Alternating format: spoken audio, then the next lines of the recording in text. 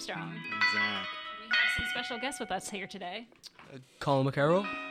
And Colin Rogers. They are from my AP Biology class, and they're going to be talking about food insecurity today for their We Service project for their AP Bio class. Before we get to that, let's do our Community Weekly update. So what's going on in the community this week? Not much. Everything's kind of wrapping up. AP tests are over. Envirothon's over. It's just coming to a close.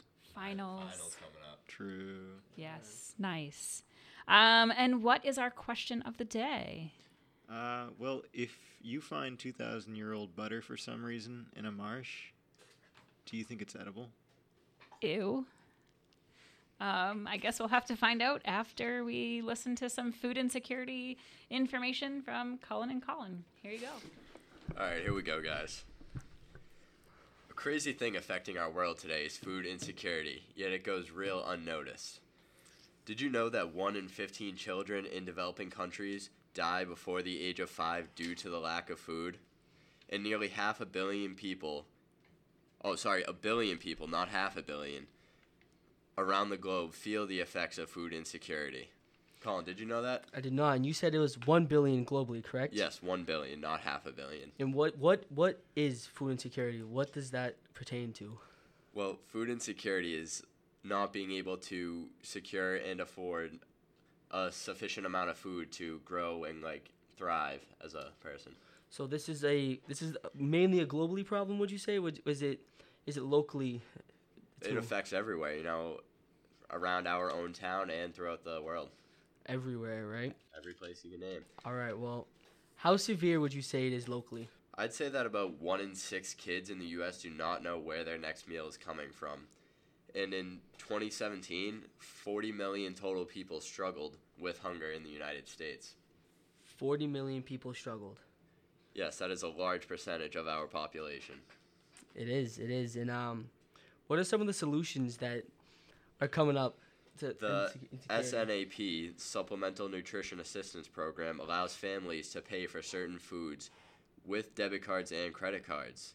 They can know where their next meal will be coming from. And the government starts funding school lunches and breakfast programs. We have the free and reduced lunches here in our school so that kids that can't afford it don't feel that they know where their next meal will be coming from. Yep. One of the biggest problems with insecurity is the children that are being affected, because children are the future of our nation in the world. And I think that it's more drastically affecting the children than it is the adults. Yes, 14.7% of households in the U.S. experience low or very low food insecurity, according to the USDA, which is a governmental association that deals with agriculture and all that.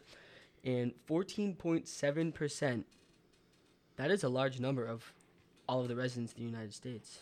Yeah, it's a couple hundred, almost 100 million, right? Some of the global solutions that are happening right now they are working on inventing new farming technology that allows more crops to be produced, and these crops can then be sent to countries in need of more food. That would have a major impact, wouldn't it? I would assume so, because one of the hardest problems is dealing with the imports of food coming into the country and not being able to grow enough. So if you can get more imported food, you don't have to grow as much. It can also help with the economy drastically. Do we have anything else to say about the global effects of food insecurity? There's tons to know about the global effects of food insecurity, and it's that globally there are a lot of countries in poverty that do not have the economy, like I said, to pay for the food that they need to survive and thrive.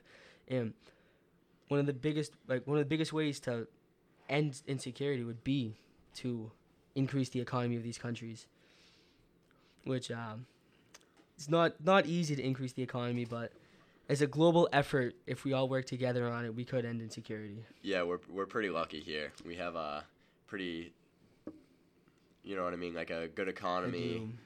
Yes. Yeah. A lot of imported food. But even with our good economy and the imported food that we do have, we still have a lot of people who are insecure for food in the United States. That is true. A lot of kids don't know where their next meal is coming from. They don't. 1 in 6, like you said. which it's a big problem in today's world. It's Yeah. a big problem. Colin, do you have anything else to say? I don't. I guess that I will just wrap it up here about insecurity, that it's a problem that's happening in our world, and people all around are affected, even locally and globally. Yeah, I think it's a huge problem in our world today. It's seen everywhere, around the globe. But, you can go anywhere and find it. Even here in our school, like I said, the free and reduced lunch. As a matter of fact, in our school, 50% of the kids have a free or reduced lunch. 50%. Yeah, it's a crazy stat. Even as you said how we're lucky, 50% of people that you and I both know are getting free and reduced lunch. Yeah, and of that 50%, 80 of those kids get free lunch. See, as we're going into summer now, without the ability to have that free lunch offered at the school, they won't know where their next meal could be coming from. It's going to be a struggle for a lot of families in the summertime without the government help. Can I just interject real quick? Sure, why not? Our cafeteria manager, Adele Leonard, actually does have a program for free lunches throughout the summertime. They go to, I believe, Hearts of Park. I do believe it is Hearts of Park. Oh, you learn something new every day. Thank you, Miss Armstrong. Welcome. Go Bruins. Well, thank you guys for enlightening us with some of that information. Yeah, cool.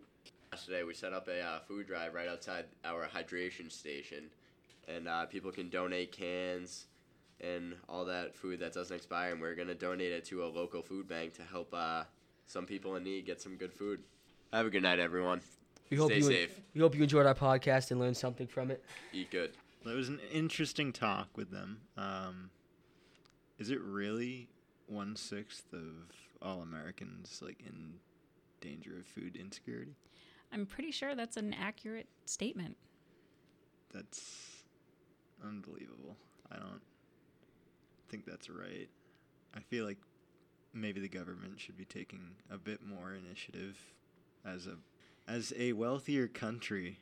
I feel like we should have more resources necessary to be able to supply for these families in need. Or make it easier for families to not necessarily be in a situation where they need to rely on these resources that they could provide for their family without having to worry. And now we have 30 seconds with Zach. Alrighty, whenever you're ready. Ready? Yeah. Set. Okay. Go. Okay.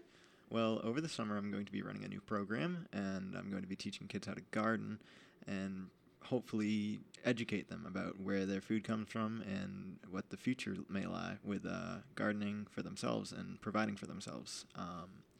In addition, I would like to also start taking a Russian course. I think that might be cool to gain an appreciation and understanding of a new language. And that is 30 seconds. So it's Zach. Damn. You're welcome. I'm also going to be starting an apprenticeship with a luthier. So that's also cool. With what? A luthier. So he fixes guitars and pianos and stuff. Oh. Okay. So that's what I'm going to be doing also. Cool. Yeah. Well, that sounds fun. Oh, we have to answer our question of the day. So that question of the day. Oh. Butter in the marsh. And why would you be finding butter in the marsh? I don't know. I mean, if you're walking around in the marsh and you step in something funky, like some stanky butter, and you're like, whoa. Why? Okay, I don't know why you would be walking in a marsh or whatever, but yeah, it would be edible. It would be edible. Yes. How is the butter even there? I don't know. And why was it sitting there for 2,000 years? I don't know. How did they... Butter, you churn, I don't know why people would throw their butter in a marsh, but... Is it in a container?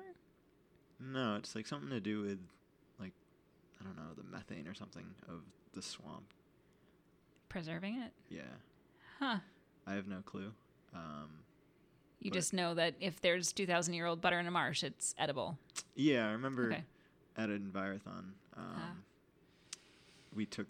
I took the water test 2 years ago or something, and Ronan spearheaded that question. And I was like, how and why?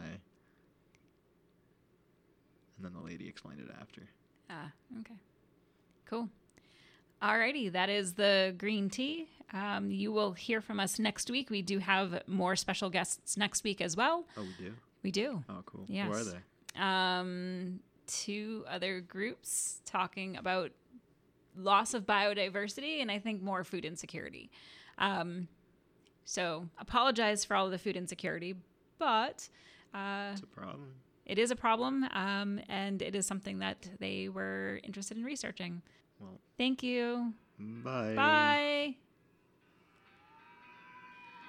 Just like to thank WRPS for hosting our Green Tea podcast and Zach Webb for creating the music you are listening to now.